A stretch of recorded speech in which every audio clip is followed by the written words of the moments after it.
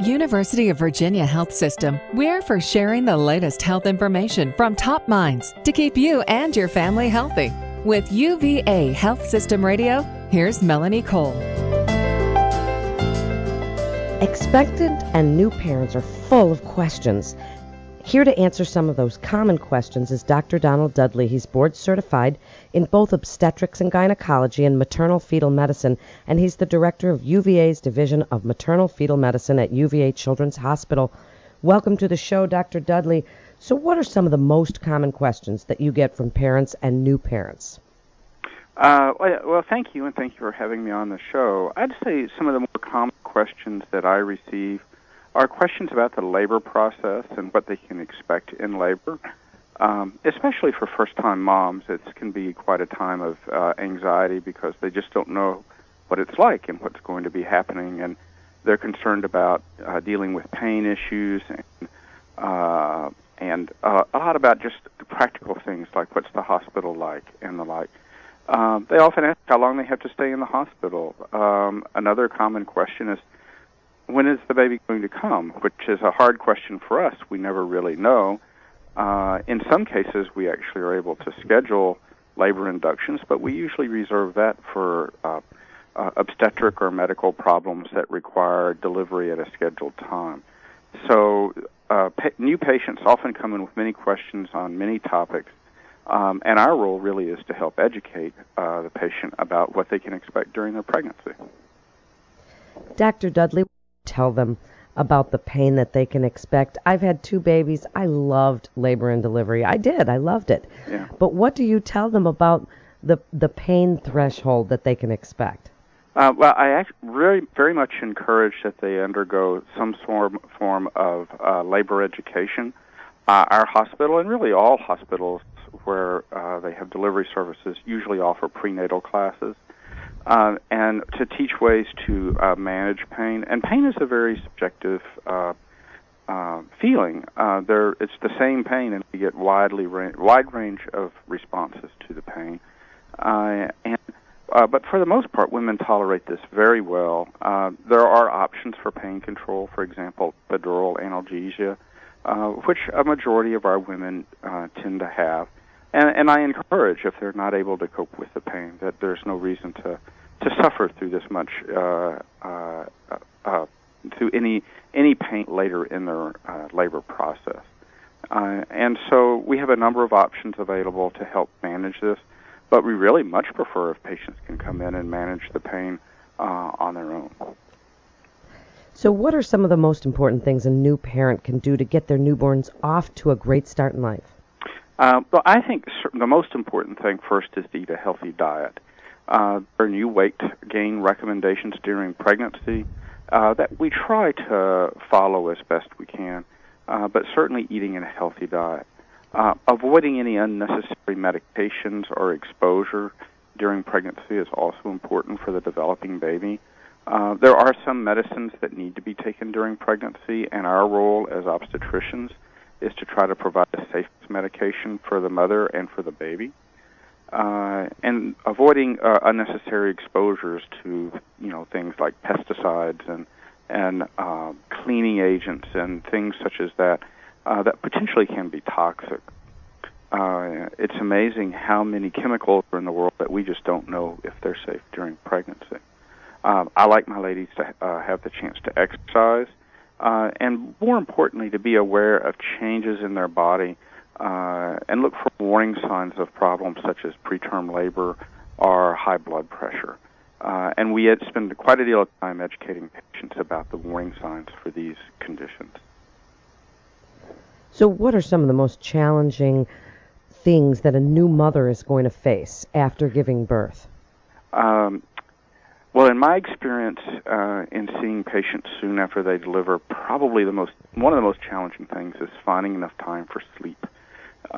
Fatigue is a very common problem early in the newborn period for the mother.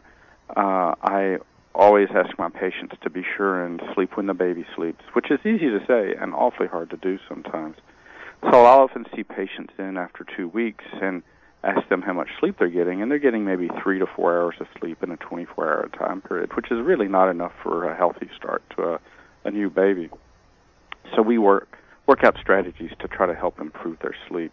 There are common challenges with nursing. We very much encourage women to breastfeed. Especially here at UVA, we have a very active program to try to help women to learn all the tools for breastfeeding. And sometimes that can be a challenge, too, with getting a new mom and new baby to learn how to breastfeed together. And then another common challenge is kind of the baby blues. It's very common for women after having a baby to have some mood swings early after taking the baby home, where they'll just be standing at the sink crying for no clear reason. And typically this clears after about a week or two, and patients' moods get better. But in a substantial portion of patients, they will develop a postpartum depression, and that's something that we're very much aware of, and and we will screen for all of our pregnant women, all of our postpartum women, about a couple of weeks to 6 weeks after their delivery, to make sure that they're not suffering from a postpartum depression. Dr. Dudley, what's your best advice for new parents to be prepared to welcome their newborn home? Are there things that they should do before they go into labor to get ready to bring that little baby home? Yes, I think one of the most important things is to create an environment that's safe for the baby and also safe for the mother. One of the most common problems that occurs after they take a new baby home that can be devastating is sudden death syndrome. And that often occurs because of unsafe sleep practices in the home. So it's really important for parents to work with their pediatricians and their obstetricians to create a safe environment in the home and to emphasize safe sleeping habits for the baby. Another issue is to be sure to try to have as much help as they can get at the home the first few weeks, whether or not it's a mother or a mother-in-law for the new mom, her mom or her mother-in-law or sister, someone to help out around the house, I think is really important, just so that they can get some of that sleep that they need after they take the baby home. Now, what about things like car seats and getting, that kind of thing ready and organized? You have to have a car seat before you can even leave the hospital, correct? Correct. And if they can get their own car seat, that would be great. If they cannot afford one or cannot get one, most hospitals have a car seat program. So you certainly have to have a car seat to take the baby home. Again, that's the whole issue of safety, providing a safe environment for that baby. When you take the baby home, that the baby's safe in all aspects, from the minute you leave the hospital till the minute you get to the house, and really for the rest of their lives. And Dr. Dudley, we have about 2 minutes left. If you would just tell the listeners your very best advice for new mom, new baby, bringing a newborn home, and then why parents should choose UVA for their care. Well, my very best advice is to keep a healthy lifestyle and to be very aware of what's going on with their bodies and to really emphasize both the mother's and the baby's safety as they get started off with a new family. And we really emphasize this at the University of Virginia. We have a Be Safe initiative throughout the hospital where we truly work to provide the safest environment for patients when they come into the hospital.